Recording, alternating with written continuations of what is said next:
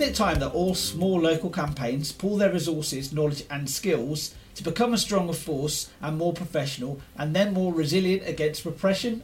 I mean, that's really what we're going to be discussing today in the People's Countryside Environmental Debate podcast with me, William Manklow. I'm one of the co-hosts. Hello, good to have you on board here. I'm a photographer and do a weekly live show on my Shot at Angle channel, which is about, well, my Facebook page, which is about creativity and photography and all that type of thing.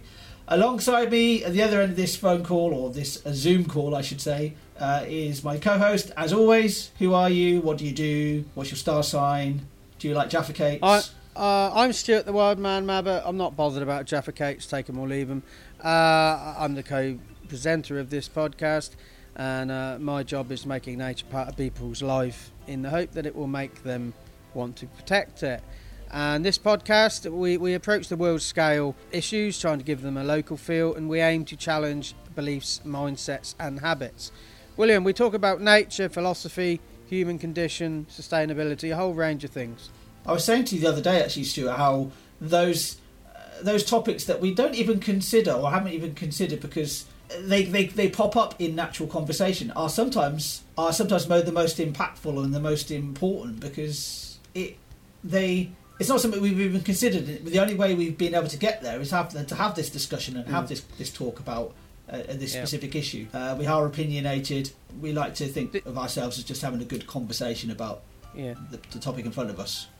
And these conversations need having. We often say that. They need having. Not enough people explore them. We hope by exploring them with us you learn something new and maybe you connect with others of a similar viewpoint in similar worries. Yeah, I'd like to point. Anyway, I'd like to point out at this point as well that neither myself or Stuart are feeling our best at the moment. Stuart, you're not well at the moment, are you? I'm not. I had my first jab at the weekend, and I had some reaction to it. Nothing major, but neither of us are feeling 100%. But we're still here. We're still debating the big issues. We're still talking about discussing these questions because we want to be that friendly voice in your ear, even when we're not feeling our best. And I'm glad this one isn't being filmed, William, this episode, because I look rough. Yeah, I'm good at hiding. Yeah. I'm good at hiding my roughness by brushing my hair. Yeah. Anyway, so if we have some little mini breaks in this, it's because either William and I have had a health turn during it, so we've taken a break, and we'll be back. So bear with us. Anyway, the question today. William teased up just now. It's from Tony in Newbury. I think Newbury's Berkshire. Newbury's in Berkshire, yeah. So it's not too far from Oxford. South England, southern England. Yeah. And his question is semi-long one. So here we go. Environmental campaigns seem to be easily dismissed as localised issues and not a national thing, especially here in the UK. But that's seen the world over and a tactic used by governments the world over. Most environmental campaigns are fighting the same issues, and as long as the public perception of these are that they're local issues, it will always be a David and Goliath scenario. Campaigners are often amateurs with few resources, with the government, developers, etc., their opponents, having huge resources and well-paid barristers and a rigged system in their favour. Politicians often downplay protests as localised issues and lazy, suppressed and oppressed journalism all served in the divide and conquer strategy used to keep the public under control. It's not in the politicians' favour to forewarn communities what will be happening to them in the future regarding the climate crisis by revealing in the media what's already happening to other communities. But when the truth creeps out in social media, our leaders dismissed those posts on social media as staged misrepresentation and one-sided. It all seems like the George Orwell book 1984 to me. Isn't it time all small local campaigns pool their resources, knowledge and skills, becoming a stronger force, more professional and more resilient against the repression the leaders readily distribute? Another listener who's pinning his flag to the mast, William. Absolutely, yeah. That when I was writing this out, because you record these and I type them out verbatim pretty much. Just reading that along as you were saying it. A couple of things really. Is it that small local campaigns are smaller because they are local, and the only the people that are going to be involved in them are those that are going to be directly or feel they're going to be directly affected. Now, I agree with the idea of, I agree with the concept or the idea of having these smaller groups getting together and becoming a stronger force, but would that actually be the outcome of getting the smaller groups together? Because these smaller groups are still, in your words here, Tony, amateurs. So people who, and I think amateurs might not be the right word here. They're just people who are outside of. They're not doing it for a living. They're not making money out of it. They're doing it outside of their own. They're doing it in their own time, and that means they only have a limited amount of resources. But if you have all these small groups getting together, wouldn't that cause even more chaos potentially? Because you've got lots of conflicting views and arguments. Because some people, just because they are small local campaigners, and they're campaigning for certain things, does not mean that they'll all agree with each other. You could end up with more chaos with that. Putting it out there. Okay, I think what Tony is actually insinuating, using the word amateur, is maybe they're less experienced than the councils and things. Okay. I think that's maybe. Yeah, I take that point. Yeah. Sorry, go on. You are raising a good point, William. If local groups get together, there's more people to argue with and disagree with, and the local feel is lost. I think, again, what Tony's insinuating here or getting at is it's not necessarily the energy that needs to be spread out. It's more the resources they tap into, like legal advice, like the legal team representing them. It's the infrastructure. It's the stuff they need to do an effective campaign. Then they're free to do what they want. But it's just sort of like, when you look at the councils, they might have multiple small campaigns in their area that they're fighting individually, and they throw huge amounts of money at it to win those cases. But because there's just no money, the small campaigns just don't have any money. But if there was a pot of finance or material resources that you could tap into, almost like a toolbox, it would just make you a bit more powerful against Goliath. I think that summarises what I think Tony's coming across. And regardless, making small local campaigns more powerful is not what the councils or the developers want. So, of course it's a good thing. But there's one thing that did jump out at me. Leaders and decision makers and people with vested interests are saying, dismissing issues as localised and not a national issue. Yeah, they do that. They do that in as many ways as they can, and they've got the resources to do that very effectively. Yeah, I would say maybe that they, again, are not affected by those local issues. I would say that would be the reason for that.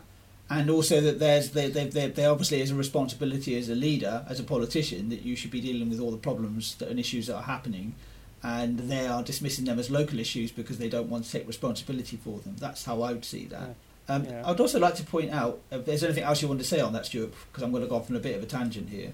No, go on. This whole idea, and I've heard the comparison to 1984 several times, not just in the climate crisis but also in COVID. I do wonder just how many people who compare this, and I don't know whether you've read the book, Tony, but so many people compare situations where like this to the book 1984 and actually have never read it. Do they actually really know what the world of 1984 actually is like? It's the whole idea of, so if you can analogize 1984, it's pretty much a large hobnail boot pushing the head down of a person. That's how the whole story is. So it's a nation state that is pretty much controlling everything, controlling how even changing the language. There's a language in 1984 called Newspeak, which is a language that is being not increased but being massively decreased because of the idea of removing language. If you can't express something, that means the feeling behind it is no longer there. That they're trying to suppress that. I don't think we're anywhere near like that. There are hints of it, you know. It's that sort of book. But yeah, I do wonder how many people have actually really read 1984 and have compared it. I do remember having a conversation with a friend of mine over social media, because they said that you know, do you think the situation is a bit like 1984? And I said, no, I don't think it is, the COVID situation, that is.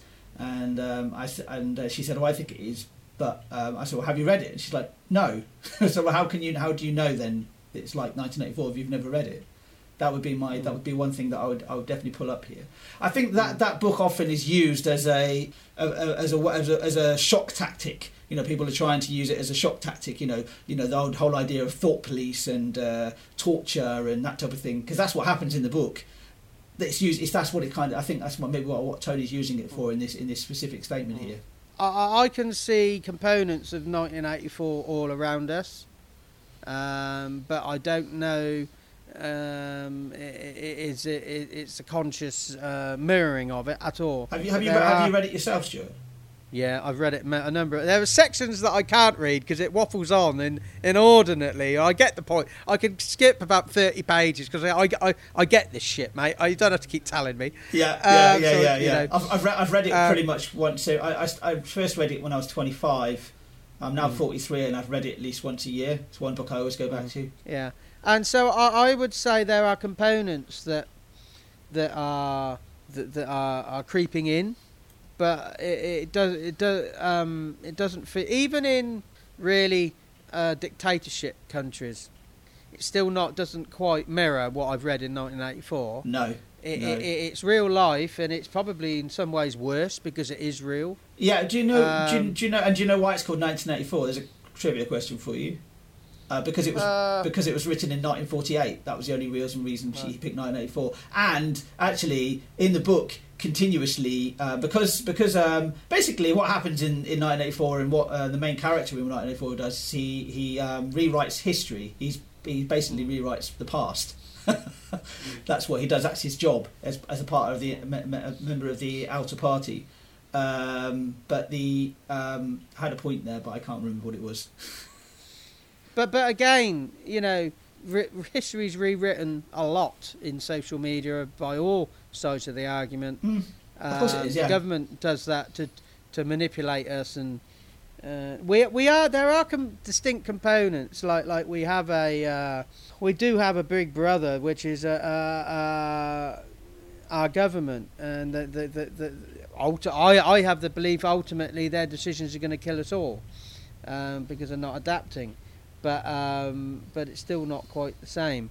But the other thing that jumps out at me is politicians, when the real news and the truth comes out in social media, it's dismissed, as misrepresentations, staged and one-sided. I can honestly say I can see all sides of the argument being guilty of that, misrepresenting the truth for their own end. Absolutely, yeah, because you can... I've watched several YouTube videos around the whole idea of flat Earth, right? So if you see, there's people on both sides of this argument, slightly ridiculous argument from my point of view, but that you can quite clearly see how somebody's completely edited bits out to make their point.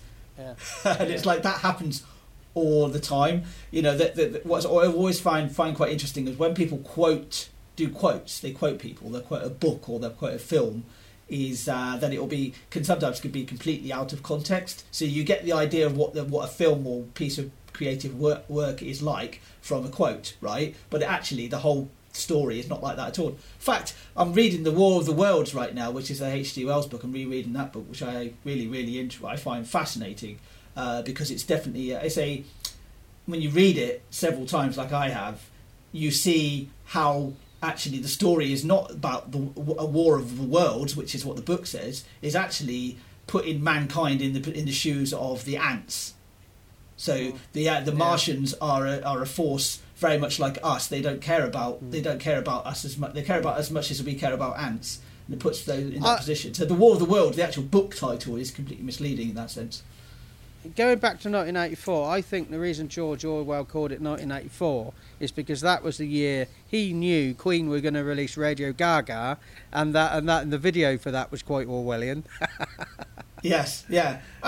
His name's not George Orwell either. It's Eric Blair, if you really wanted to know. And anybody who's really interested in George Orwell or Eric Blair, if you want to go and see his grave, he's buried in the church in Sutton Courtenay in Oxfordshire. There you go. A little bit of trivia for you. Yeah.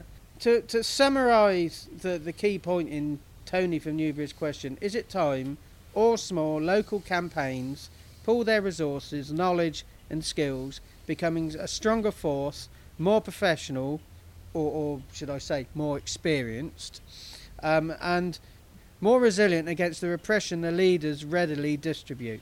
Yeah, I think it goes back to that David and Goliath idea. I mean, remember that David and Goliath, that David actually won that fight. So there's a way of doing it. There's a way of thinking about it that way. Even small victories actually sometimes are victories on a larger scale. Yeah, I think as long as it doesn't dissolve into chaos, which it possibly could do.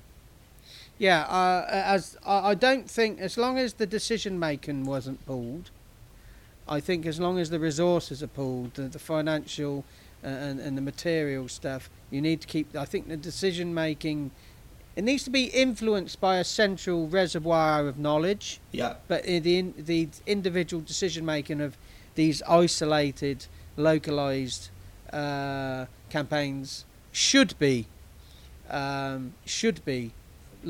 kept internal. But with sharing, we've said before about. In a previous episode about the cultures in the Amazon jungle, they need knowledge. They need access to the internet to give knowledge. We can share knowledge.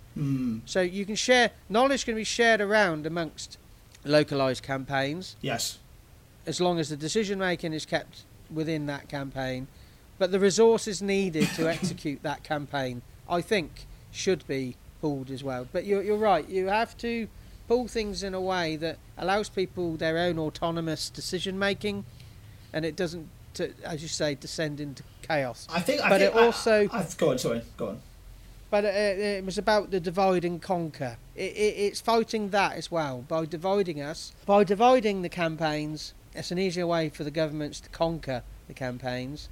But by the campaigns getting too close to each other and losing their own identities, that's just as dangerous and beneficial to the government as well. Yeah, I was going to say, my point was going to be sometimes these smaller groups maybe just have to sort of let go of control in some respects, in the sense of not control of like the decisions they're making, but you can ownership maybe is the right idea, but I think you can own an idea so much that you won't want to let go of it, and you won't want to. You wouldn't allow any other points of view to come in, and especially if you're going to start to collaborate with other smaller campaign groups, they might be able to give you ideas, and even though it might feel that you're being told what to do, if you see what I mean, and that's another way of collaborating and being a stronger body. We're not maybe talking about a big group. I mean, XR is obviously a very big group now, isn't it? So XR, Extinction Rebellion. Yeah, XR. Greenpeace, of course, is another group, right? Yeah. I personally don't agree with Greenpeace or XR myself. I'm not a fan of either, but that's only my own personal opinion. But and I'm very happy to have that change. By the way, I maybe my opinion is not from the right place. But having all these local campaigns pull their resources together would be a good thing. It's just got to be done in the right way, and like I said, to try and be a lot more open. Maybe not feel you have to be too much of an owner of what you're fighting for. Okay, I think we should move on to the next question in the next episode, William. This has been the People's Countryside Environmental Debate Podcast with him, William Mankler. Thanks very much for being with us. We appreciate every single listen we get of this podcast. I think every podcaster will say this, that you drive this podcast, because if you didn't listen to it, Stuart and I would just be literally recording into the ether, and nobody be like into our little echo chamber, wouldn't it, Stuart? And these questions do really push both of us, push both of our opinions and I'm always. I've said it recently. I've said it in several episodes. I'm always open to having my opinions be changed, or at least challenged, because that's often how you grow yourself. And I've been Stuart the Wild Man Mabbott, the other co-host, and I must tell you, Cliff's back in the next episode. Cliff from Radley. Cliff is definitely back in the next episode. It's going to be another interesting one. Let's see where we go with this question, Stuart. I wouldn't say he was controversial, but he glued his flag to the mast. It was no doubt where he was coming from. I think it was a couple of episodes ago. I can't quite remember. But Cliff from Radley is back, so join me, Stuart the Wild Man Mabbott, and William Mankello for the next episode of the People's Countryside Environmental Debate podcast. We release at 10 o'clock British time on Sundays and Tuesdays on all main platforms, and many of the small ones as well.